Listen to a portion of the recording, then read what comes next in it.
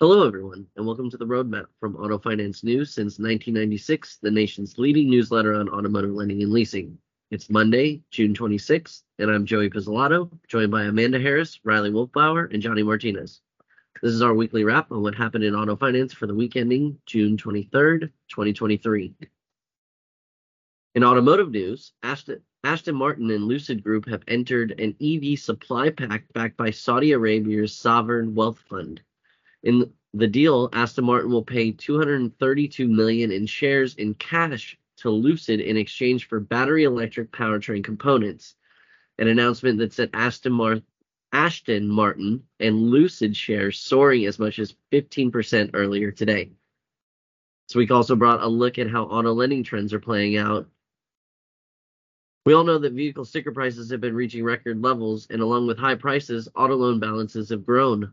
But that growth seems to be tapering off. In Q1, the average amount financed for new vehicle purchases totaled about $40,800 in the first quarter, up 3.1% year over year. This is compared to 12% year over year growth rate in Q1 2022.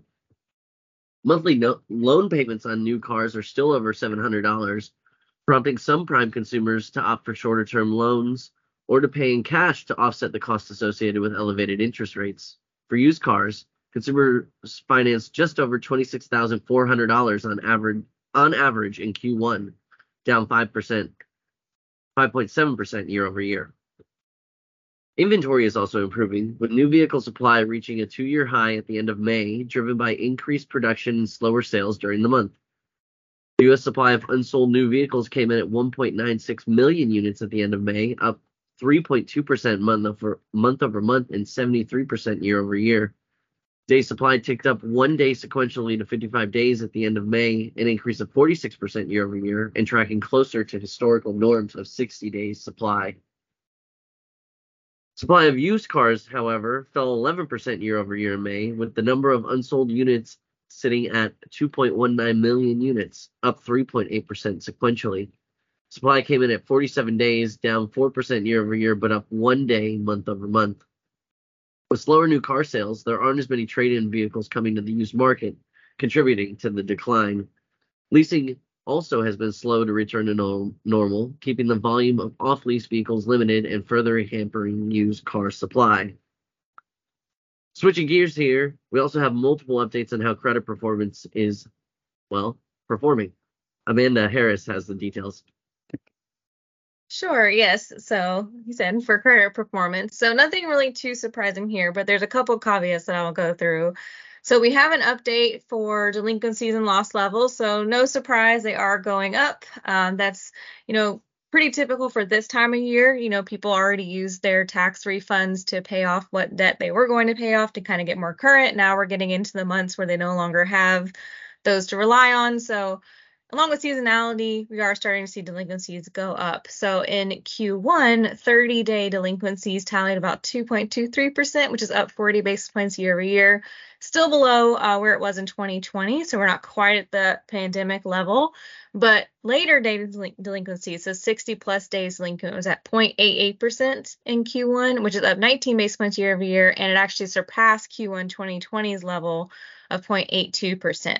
So when you look at the later delinquencies, they are starting to surpass that pre-COVID level, likely driven a lot by the, subprime rates there. But we're definitely seeing that kind of be a little bit of a concern. Nothing too red flag yet. This is pretty typical. Lenders prepared for this. They know that delinquencies and losses are going to go up.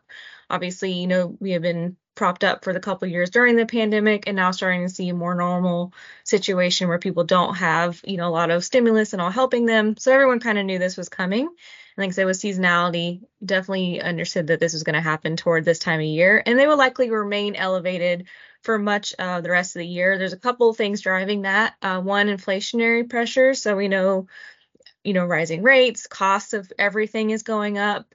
And, everything is still very elevated. So that is going to cause people to potentially be late on their payments. We aren't really seeing people not make payments. People are still making payments because they want to stay in their auto loan, because nobody wants to refinance right now or have to get a new auto loan at the current rates. So if you were able to get a decent rate, you're obviously very incentivized to keep paying your auto loan. Auto loan's already at the top, one of the top priorities for payments anyway, and then with that on top of it. But we are seeing people be late maybe a month or so, but not really rolling into that 60 days and into defaults just yet.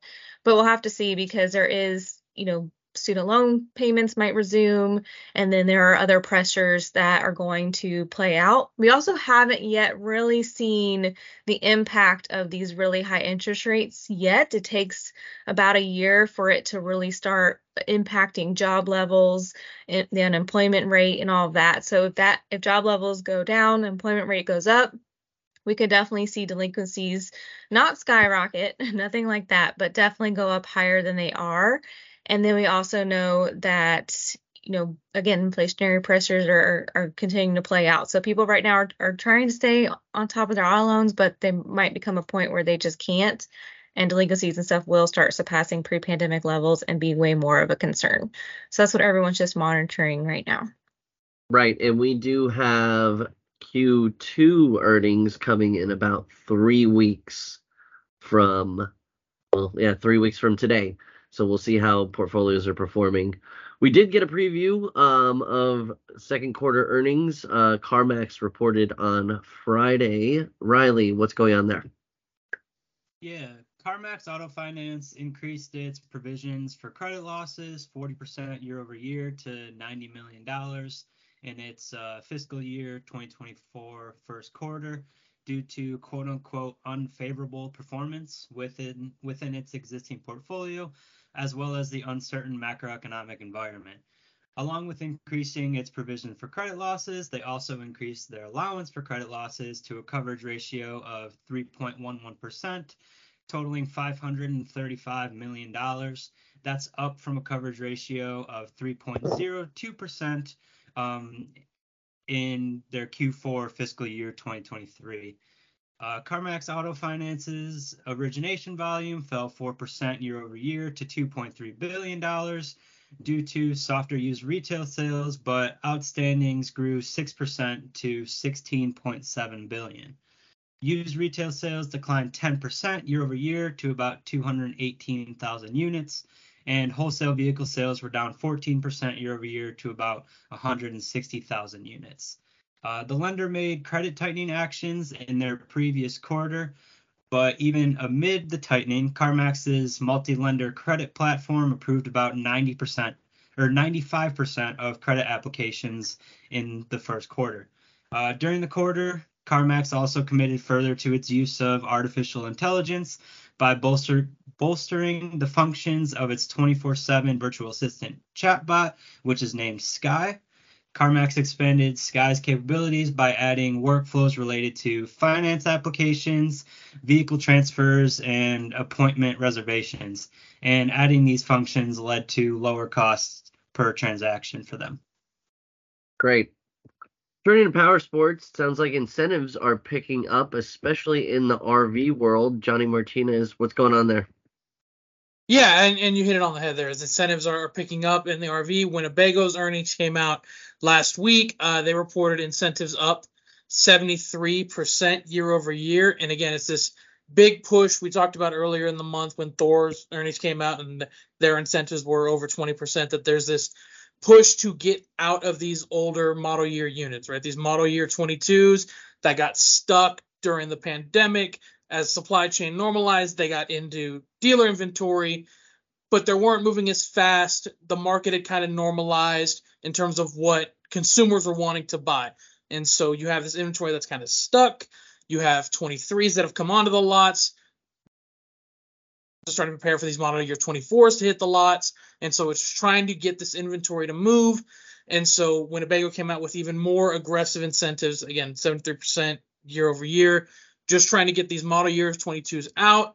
So these model year 24s, when they start hitting the market, they're able to come in and be an actual new vehicle. You don't have a bunch of things that are considered new that are 3 different model years, right? So we're, again, just trying to get that balance back out. And that fits with what we're hearing on the shipment side, with North American RV shipments being down 45% year over year. Again, it's just wanting to get this inventory normalized so that, it's all in a place where you've got your new vehicles. You're going to have some new 22 still left, some 23 still left. But mostly if you're talking new RVs, these OEMs are trying to get it to be where it's primarily the 24s, and then everything else is just, let's get the inventory moved, let's get it back into the auction.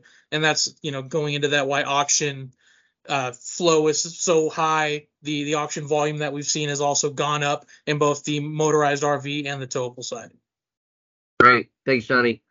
That about does it for today's episode. Thanks for joining us on the Roadmap, and be sure to follow us on Twitter and LinkedIn. We will see you online at autofinancenews.net and here next time.